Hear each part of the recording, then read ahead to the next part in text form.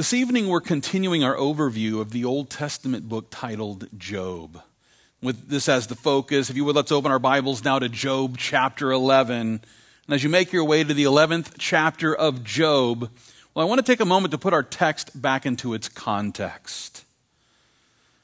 It'll first help us to remember that the bulk of this book is centered around a conversation that unfolded between a man named Job and his three friends, Eliphaz, Bildad, and Zophar. And if you're wondering about the reason for this conversation, well, the conversation was due to the fact that these guys had heard about the pain and the suffering that their friend Job was enduring, after losing his health and his wealth, as well as his offspring, all within a very short amount of time. Unfortunately for Job, it didn't take long before his friends came to comfort him because the comforters quickly became accusers as they began to judge Job from a judgment seat of their own ignorance. And listen, it's in similar fashion that I'm guessing we've all followed in the footsteps of Job's counselors from time to time. I have no doubt that, there are times when we end up judging another person while seated on the same seat of ignorance, that judgment seat of ignorance that leads us to make judgments based on limited information. Maybe we heard something, that came our way through the gossip mill, or maybe we saw something, somebody doing something that caused us to jump to a judgmental conclusion about them. And within no time at all, we're judging others with unrighteous judgment. And if this sounds like something that you struggle with, well, it's my prayer that this study will help us to understand the need for seeking the wisdom of the Lord before we step up and pass judgment on others. And so with this as the focus, let's consider the way that Job's friend Zophar judged him with unrighteous judgment here in our text tonight. If you would, look with me there at Job chapter 11. I want to begin reading at verse 1. Here Job cries out, that Zophar here, we learned that it's Zophar the Naamathite, who answers and says to Job, "Should not the multitude of words be answered? And should a man full of talk be vindicated? Should your empty talk make men hold their peace? And when you mock, should no one rebuke you?" Now, here in the beginning of this chapter, we're reintroduced to this guy named Zophar, who was a Naamathite. And I'll remind you that it was actually back in chapter 2. That's where we learned that Zophar was one of Job's three friends. And apparently he had come all of the way from Naamah. And in order to comfort his friend during this time of despair, he sat there and waited for his turn to begin his comforting words. Okay, so listen, Eliphaz, Bildad, and Zophar, I'll remind you, is back in chapter 2, we learned that they all sat in silence for 7 days. Incredible. They sat in silence for 7 days. I don't know that I could sit in silence for 7 minutes, but they sat in silence for 7 days as they mourned alongside of their friend Job. And so, then as they began to speak, their comfort, the comfort that they were claiming to be bringing, quickly turned into accusations. And we've already seen how both Eliphaz and Bildad began insisting that the suffering of their friend Job, well, it seemed to suggest that the Lord was actually punishing him for living in unrepentant sin. And with that being the case, well, we shouldn't be surprised to find Zophar now, the third friend.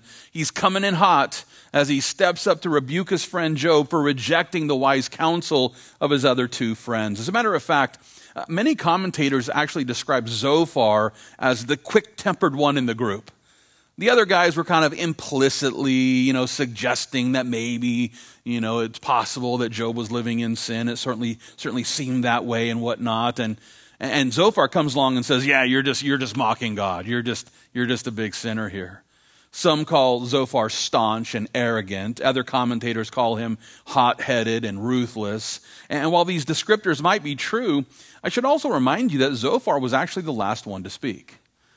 We've already seen the other two guys step up and give their 2 cents, and now Zophar's finally speaking, and he's the last one to speak. And it's possible that he spoke last because he was the youngest man in the group, and maybe if he's the youngest man in the group, maybe that would explain why he's still a bit hot-headed. It's also possible that he spoke last because he was a patient man. That is a possibility. that he patiently sat and listened to the accusations of the other guys and then listened to the response of Job, and he's weighing out all the evidence, and maybe he's just patiently waiting to share his point of view. Maybe he was considering Job's reactions before speaking up, and if so, then it's possible that Zophar was simply a man who spoke with confidence, which came across as arrogance. It's possible, though, that he was speaking with confidence because he actually took the time to listen to everybody and hear their points of views before speaking up. And that is at times the position of people who, speak with great confidence, not because they're arrogant, but because they've listened, they've weighed everything out, they've considered their response before speaking up, and so they're confident in what they're saying. Maybe that is the case. We don't know, but it's possible. Well, regardless of the reason for why Zophar spoke last, it won't take long before we realize that his counsel was skewed by the incorrect assumption that has led many to believe that a person who is suffering is probably being punished by God for their secret sins. That still is a point of view that many hold in the church today. That if somebody is suffering, it's probably because God is punishing them. And listen, it is a possibility, but not always the case. It is possible that someone is suffering because God is punishing them. But it's also possible that somebody is suffering because we live in a fallen world. It's possible that someone is suffering because God is using this, to strengthen their faith. There are many different reasons for why a person might suffer. I'll remind you, it was back in Job chapter 2 where the Lord described Job as a blameless and upright man. And so we know just based on that Job wasn't suffering because of secret, unrepentant sin. The Lord also described Job as one who fears God and shuns evil. And so while it's true that the Lord had allowed Satan to attack his servant Job, it's also true that this was not a punishment for some sort of unrepentant sin. And with that being the case, listen, the accusations of Zophar, they were wrong. The accusations that we will read here in our text tonight were wrong because he's coming in hot from an incorrect position. He's judging Job from a seat of ignorance. Now, with all that being the case, let's back up and consider again the first accusation, which was couched in this question. Look with me there at verse 2. Here Zophar asks, should not the multitude of words be answered? In other words, of all the things that you've said, someone needs to answer you. And he asks, should a man full of talk be vindicated? Should your empty talk make men hold their peace? And when you mock, should no one rebuke you? Here in these questions, we find Zophar, he's accusing Job of engaging in empty talk. In other words, he's equating Job's defense to just a bunch of babbling. Not only that, but Zophar was also insisting that Job ought to be rebuked for the way that he was mocking God. And what he was really talking about was Job's defense of his own integrity. Remember, Job had defended himself, suggesting that he had, done the right things before the Lord. That, remember, he had offered the right sacrifices for his sins and also for the sins of his children. And in his defense, all Zophar could hear was the arrogance of a man who dared to mock God. And yet again, remember, Zophar was wrong.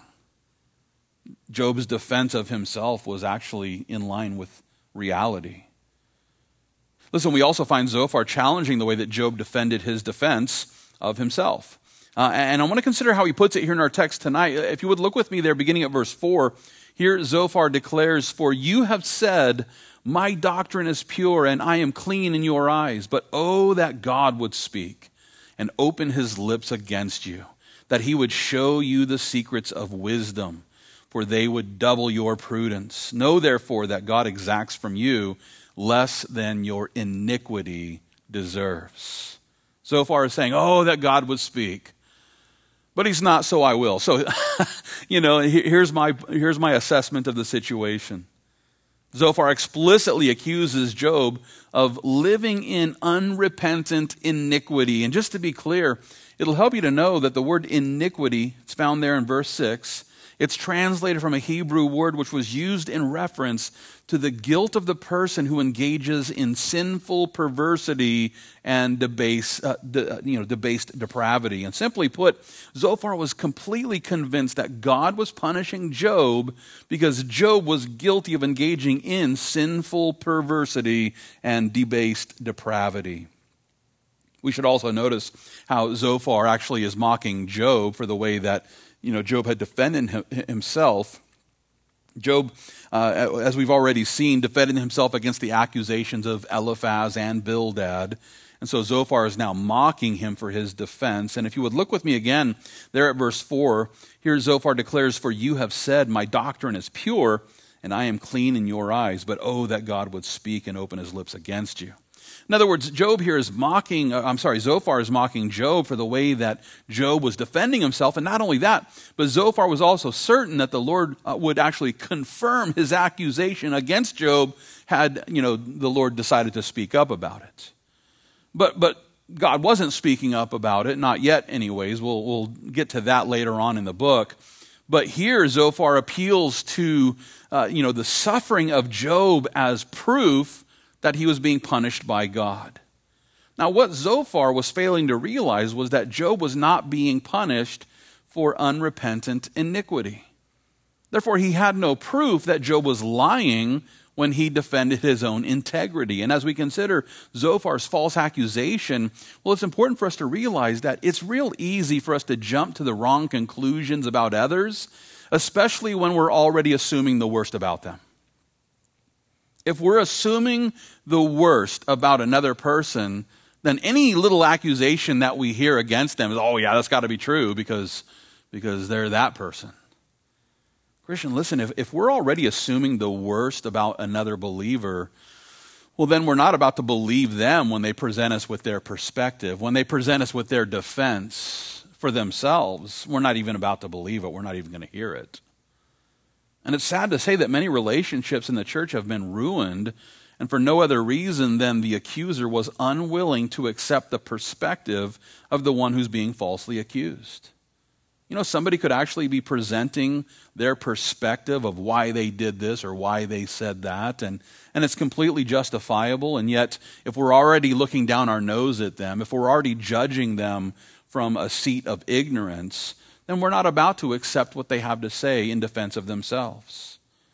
It's for this reason the Lord Jesus instructed us to make sure that our judgments are based in truth and therefore righteous judgments. Here's how Jesus put it in John chapter 7. It's verse 24. There he declares, "Do not judge according to appearance, but judge with righteous judgment." Listen, rather than judging others according to the way things appear to be, the Lord Jesus here encourages us to judge with righteous judgment. In other words, our judgment of others should be based on truth and facts rather than hearsay and feelings. Now, there are those who would just say, "Thou shalt not judge," and they're completely twisting the scriptures when they use that as some sort of standard for why Christians are not allowed to judge anybody or anyone. And what they fail to do, when someone says to you, "Judge not lest you be judged," they're actually judging you. That's what they fail to realize, is that they're actually presenting an argument that collapses in on itself because they're judging you as being a judgmental person when they tell you, "Judge not lest you be judged." Listen, it's okay to judge providing our judgment is right, providing the judgment is righteous. Sadly for us, it's easy for us to make unrighteous judgments about others, and especially when we allow our personal opinions to become the standard for truth. Listen, our opinions are often wrong. Now, I don't want to tell anybody out in the world because they'll get upset about this, but opinions are oftentimes wrong. Just because you have an opinion doesn't make it true. And so many in the world today just want to have their truth. Well, that's my truth, Well, be careful with all that, because while your truth might be true, your truth might be false also. Opinions don't equal truth. Therefore, we need to make sure that our personal opinions actually line up with the true standard of truth. And of course, that's the Word of God. But listen, there are those who are quick to defend the innocence of another person, and for no other reason than because they're a friend or because they like them. and there might be a ton of evidence stacked against them. Just oodles of evidence that they did something wrong. Phone calls all day long with your son that you're doing business in China or something like that. I mean, there could be all kinds of evidence. And yet you insist upon their innocence because you like that person. Well, that's not a righteous judgment. Deciding that somebody is innocent because you like them is not evident, and it's not based in truth. And at the same time, determining that somebody is guilty because you don't like them, well, that's not a good standard either. And yet there are times when we are quick to accuse another person and for no other reason than because they've rubbed us the wrong way. Well, that's not a righteous judgment either. Please trust me when I tell you that the people we like aren't always innocent. And the people we don't care for, well, they aren't always guilty. That being the case, we need to make sure that our judgments are based in righteousness rather than the heartfelt hypocrisy of those who judge others from feelings rather than from facts. I like the way that King Solomon put it in Proverbs chapter 17. It's verse 15 where he declares this: "He who justifies the wicked and he who condemns the just, both of them alike are an abomination to the Lord." Wow. Christian, listen, if we seek to justify those who are guilty because we like them, that's an abomination to the Lord. And at the same time, if we condemn the innocent with false accusations simply because we don't like them, well, that also is an abomination to the Lord. Therefore, before we step up like Zophar and falsely accuse the innocent, we might take a little time to make sure that our judgment is truly based in righteousness. And with this as the goal, well, we do well to use the truth of God's word as the basis for every judgment we make. And with this as the goal, I want to consider the way that Zophar put it here in Job chapter 11. If you would, let's pick up our study at verse 7 there. Here Zophar asks this. He says, "Can you search out the deep things of God? Can you find out the limits of the Almighty? They are higher than heaven. What can you do? Deeper than Sheol. What can you know? Their measure is longer than the earth and broader than the sea." Now, here in these verses, we find Zophar. He's reminding Job about the infinite wisdom of God. And without debate, Zophar was completely correct when he refers to the unlimited boundaries of our Almighty God. This gets into a discussion of the omnis of God. God is omnipresent, meaning that he's everywhere. He's infinite. God is, omnipotent, I should say, because he's all powerful. He's omniscient, meaning that he's all knowing. He's omnibenevolent, meaning that he's completely, infinitely loving. He's our Almighty God, and the character of God knows no bounds. The wisdom and the knowledge of God knows no bounds. He is omniscient, meaning, omniscience or all knowledge. That being the case, we should be humble enough to realize that God's ways, well, they're probably higher than our ways. We have these little bitty peanut finite brains that, struggle to figure things out that are just simple to God. God's ways are definitely higher than our ways. And his knowledge is higher than the heavens. It's deeper than the bottomless pit of Sheol. I like the way that the Lord put it in Isaiah chapter 55. It's verses 8 and 9 where he declares, "My thoughts are not your thoughts, nor are your ways my ways, says the Lord. For as the heavens are higher than the earth, so are my ways higher than your ways, and my thoughts than your thoughts." In other words, the finite mind of man left to itself will never be able to fully comprehend the infinite wisdom of God. I like the way that Paul put it in Romans chapter 11. It's verse 33 where he declares, "Oh, the depth of the riches, both of the wisdom and knowledge of God.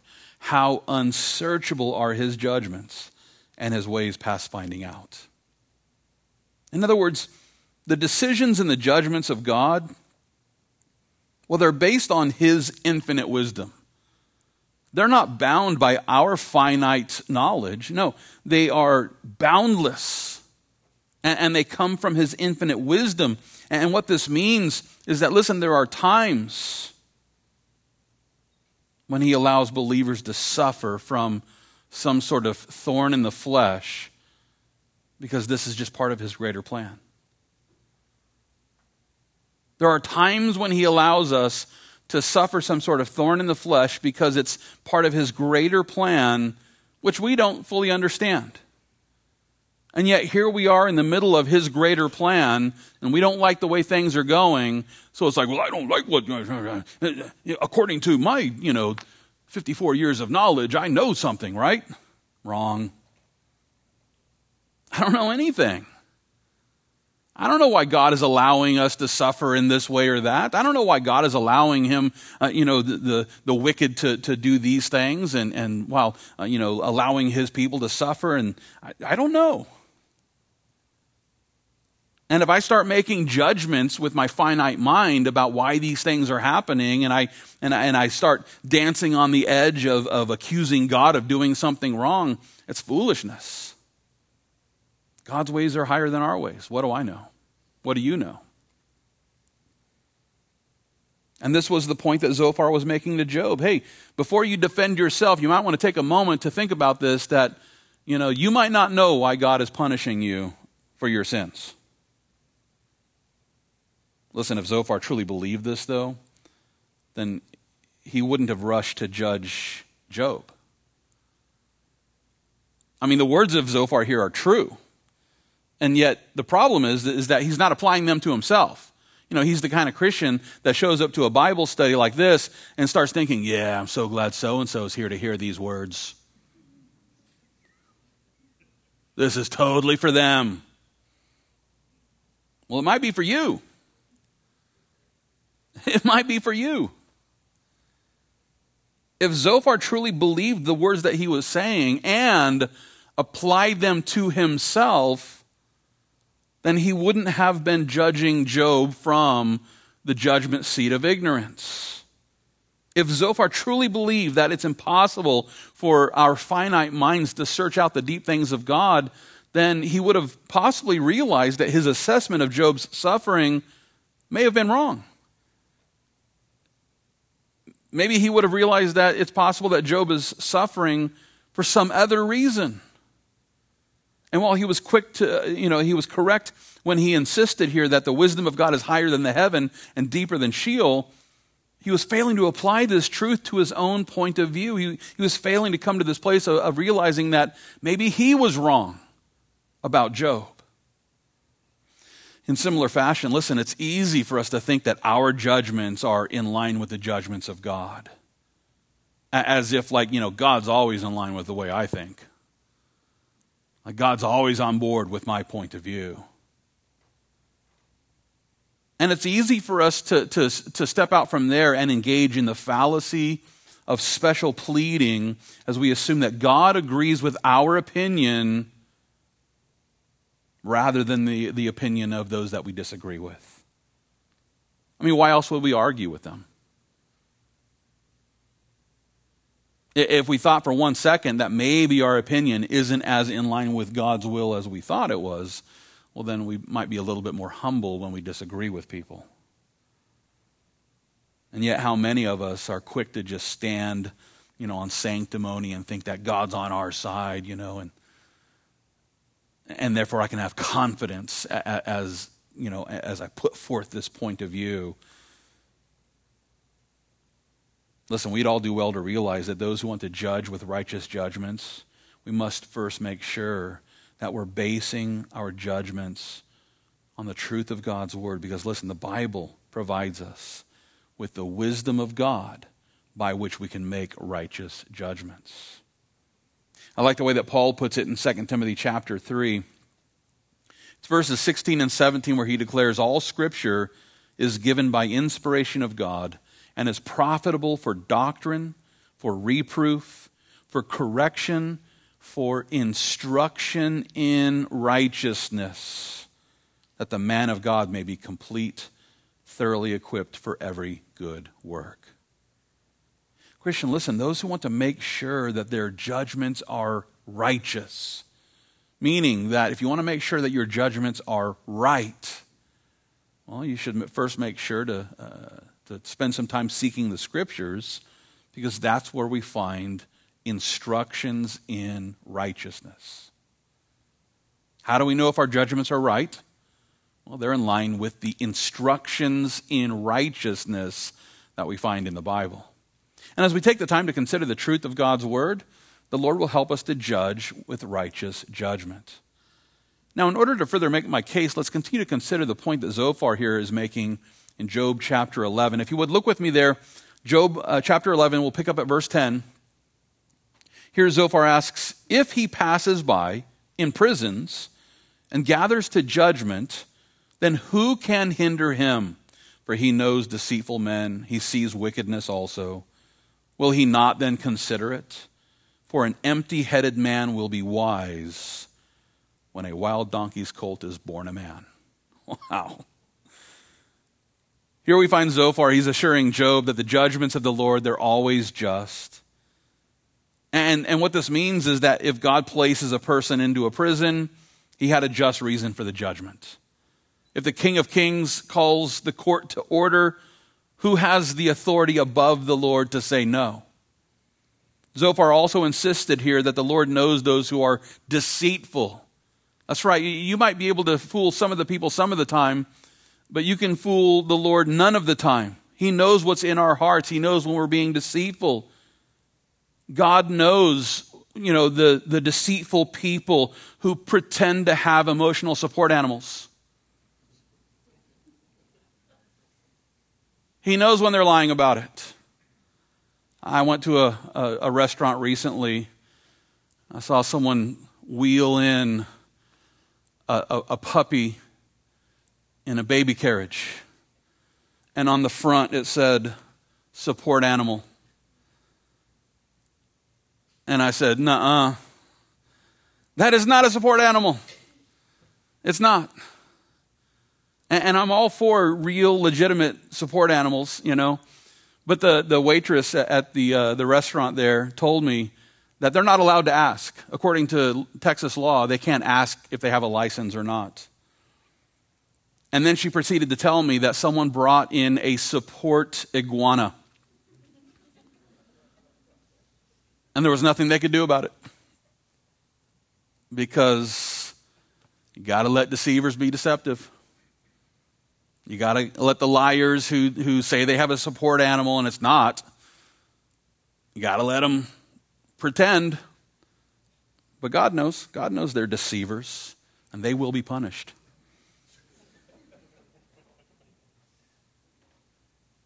God knows every wicked person who scams the handicap system so that they can have a handicap parking spot when they're really not handicapped.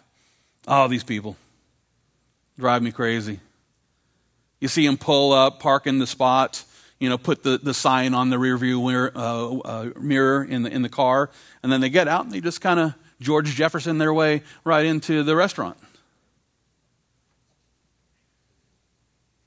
God knows they're deceivers. All right, I'll get off this. God knows those who are engaging in the wicked ways of this world, even when they're doing it in the privacy of their own home. And you better believe that our God knows what's in the hearts of men and women, and those who think they're somewhere in between.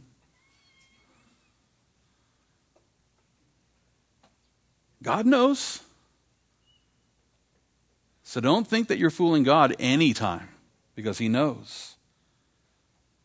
And listen, when this applies to people in the church, when this applies to those who claim to be Christian, well, you better believe that our God is like a loving father who's ready to chastise his children when they're choosing to live in sin. And with that being the case, we'd all do well to repent of every deception. We'd do well to repent of every wicked way that's displeasing to him. Because while you might be fooling everyone else at church, listen, God sees what goes on in your house. God sees what goes on in your life. And he knows how to put you in prison, and he knows how to shut you down, and he knows how to punish you so that you might come to a place of repentance. Listen, if you think you can outsmart God, then I encourage you to memorize verse 12 there. Look with me at verse 12 again. For an empty-headed man will be wise when wild donkey's colt is born a man. I like the way that the scholars who created the New American Standard Bible render this verse. They put it like this: an idiot will become intelligent when the foal of a wild donkey is born a man. And I know science might finally accomplish this sometime soon, but probably not for a while. The scholars who created the English Standard Bible render the Hebrew in this way: a stupid man will get understanding when a wild donkey's colt is born a man. You catching the point here? And knowing that our God has made foolish the wisdom of this world, well, we'd all do well to realize that we need God's help if we're going to walk in wisdom. We need God's help if we're going to walk in wisdom. With this as the goal, I want to consider the counsel that Zophar presents to Job here in Job chapter 11. If you would, let's begin reading there at verse 13. Here Zophar declares this. He says, if you would prepare your heart and stretch out your hands toward him, if iniquity were in your hand and you put it far away, and would not let wickedness dwell in your tents, then surely you could lift up your face without spot. Yes, you could be steadfast and not fear, because you would forget your misery and remember it as waters that have passed away. And your life would be brighter than noonday. Though you were dark, you would be like the morning. And you would be secure because there is hope. Yes, you would dig around you and take your rest in safety. You would also lie down, and no one would make you afraid. Yes, many would court your favor. But the eyes of the wicked will fail, and they shall not escape, and their hope, loss of life. Here in the final verses of this chapter, we find Zophar. He's presenting some excellent advice for a backslidden believer who's still living in habitual sin. And while it's true that this counsel didn't really apply to Job's situation, because remember, Job truly was a man who shunned evil and feared the Lord. And yet for the Christian who's still struggling as they live in sin, well, we would do well to heed this counsel.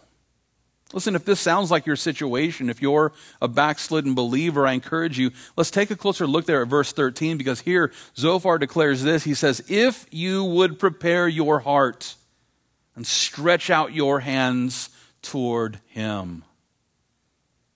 Christian, listen, the only way for us to conquer our carnal cravings, the only way for us to gain the victory over those habitual sins, is by first making sure that our heart belongs to the Lord. We must prepare our hearts for the Lord, for him to rule and reign within our hearts. And listen, if Jesus isn't the king of your heart, well, it's no wonder why you have no power over your sinful desires.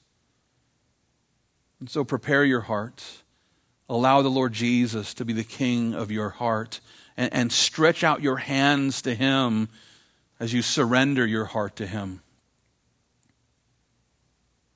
You know, I think about, the idea of raising your hands while you worship, and for many years, I struggled to understand, what is that about? Like, what is this raising up your hands business?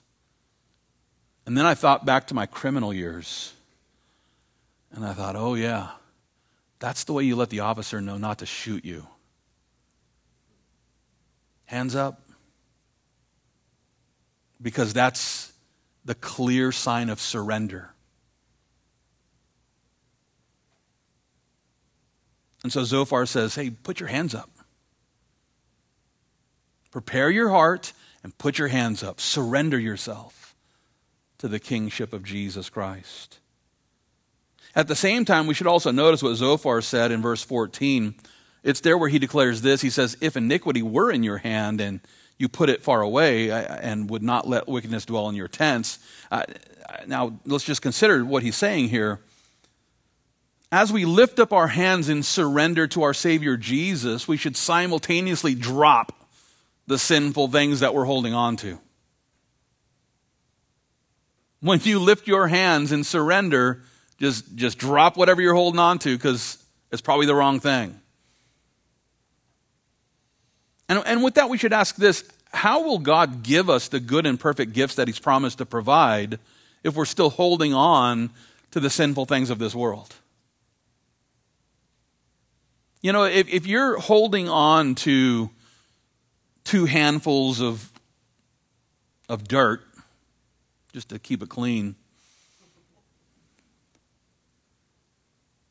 and God is trying to give you gold, you're going to have to let go of the dirt to take hold of the gold, right? And yet, there's so many in the church today who are just holding on to that dirt, holding on to that rubbish. Can't let this go because I worked so hard for it. And Zophar is saying, just let it go, push it away from you as you surrender to the Lord Jesus Christ. And guess what? He'll give you something better to hold on to. And as we return our attention to the Lord, he will restore us so that we can once again walk in the light of his truth. And let's consider how Zophar puts it, beginning at verse 15. There again he declares, then surely you could lift up your face without spot. Yes, you could be steadfast and not fear, because you would forget your misery and remember it as waters that have passed away, and your life would be brighter than noonday. Though you were dark, you would be like the morning. Now, here in these verses, we learn that the backslidden believer who's living in fear of punishment, well, they're enabled to stand strong and steadfast in our Savior after returning to the Lord. Once we surrender and let go of our sinful cravings and embrace the Lord Jesus Christ, he enables us to stand steadfast. And not only that, but the darkness of depravity which once surrounded us is then replaced by the light of the Lord. Therefore, listen, if you're a believer who is backslidden and you've been stumbling around in the spiritual darkness, then it's time to repent. And as you repent and return to the Lord, all of a sudden, he enables you to spiritually see again as you walk in his light. Zophar also mentions the security that we can have as we walk in the light of the Lord. Notice again in verse 18, here again he declares, you would be secure because there is hope. Yes, you would dig around and take your rest in safety. Christian, listen, those who want to feel secure in the hope of salvation must abide in the light of the Lord. That's right, it's the believer who is abiding in the vine of Jesus Christ who then can also rest in the assurance of their salvation. If you're not abiding in the vine, you don't have any assurance. You're still living in the fear of punishment, knowing that, either God's about to punish you as a loving father or he's about to punish you as a righteous judge. But the believer who is abiding in the vine and walking in the light of the Lord, they have assurance all day long. And in that assurance, we can rest knowing that our Savior is going to save us.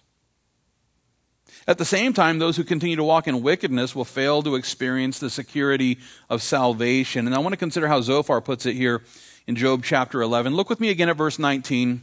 Here he declares, you would also lie down and no one would make you afraid. Yes, many would court your favor, but the eyes of the wicked will fail, and they shall not escape, and their hope, loss of life.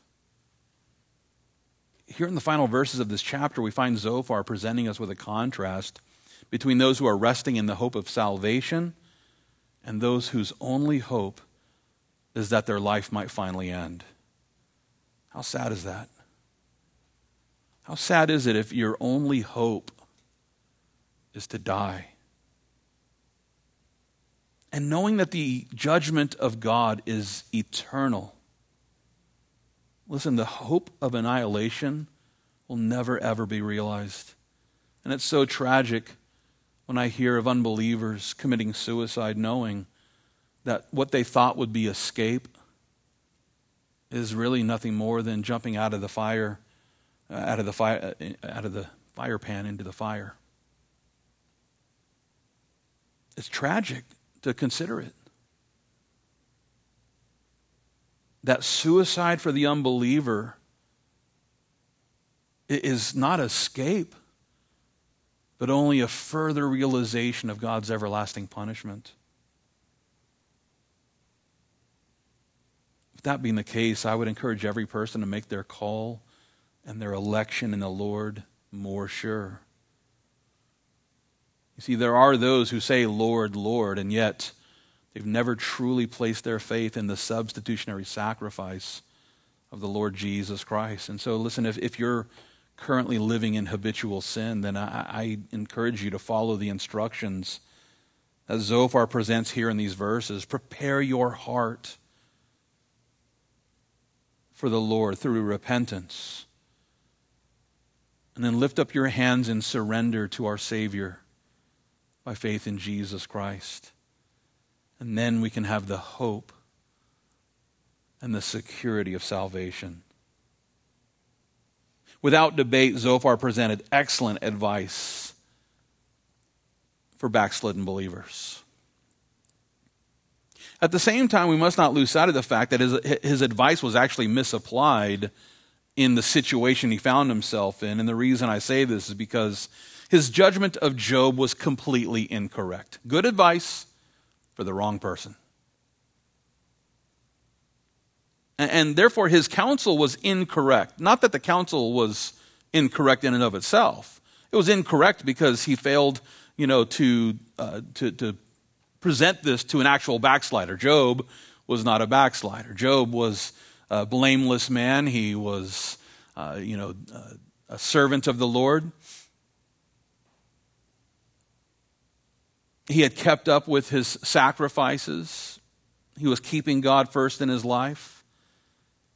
And so, much like his friends Eliphaz and Bildad, Zophar was also wrong to apply this counsel to Job's situation. So it's good counsel for a backslidden believer. But for Job, the counsel was incorrect because, Zophar was failing to seek the infinite wisdom of God before he stepped up to judge Job from the judgment seat of his own ignorance. Christian, listen. Before we rush to pass judgment on others, before we think, I've got the right counsel for this person, we got to spend some time seeking the wisdom of the one who knows what's in the heart of every single person. Listen, I don't know what's in your heart. And, I honestly do my best to believe the best about people. But God knows what's in your heart. And if the Lord wants me to go and rebuke someone, then I better take some time to seek the infinite wisdom of the one who knows what's in the heart of the person that he's sending me to rebuke. I'm not going to be able to figure it out. You guys know I'm not the smartest bulb in the box. I don't even know what that means.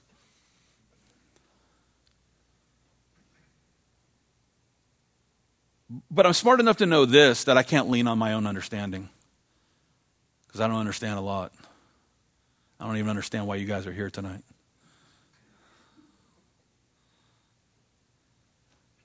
Rather than leaning on our own understanding, we would do well to lean on the Lord. And then, if He's leading us to rebuke another believer, well, then we can also rejoice in knowing that He's going to give us the wisdom we need to judge with righteous judgment. And the reason why is because He is the righteous judge of heaven and earth. I like the way that Jesus explained it in John chapter 5. It's there where He declares this. He says, I can of myself do nothing. As I hear, I judge, and my judgment is righteous, because I do not seek my own will, but the will of the Father who sent me. Jesus, speaking from His humanity, was saying, look, I'm not here to do my own will. He wasn't here to accomplish His human will. He was here to accomplish the divine will of God the Father. And so the Logos surrendered Himself to the will of the Father through the incarnation. And in the humanity of Jesus, Jesus submit Himself to the will of God the Father. And with that being the case, all of his judgments were righteous all the time. The judgments of Jesus were righteous while he was here on earth because they were in line with the will of God the Father. And in light of his example, I encourage you, Christian, let's make sure that our judgments are also righteous judgments. And we do this by seeking the divine wisdom that comes from the righteous judge of heaven and earth, Jesus Christ, who enables us to judge with righteous judgment. Let's pray.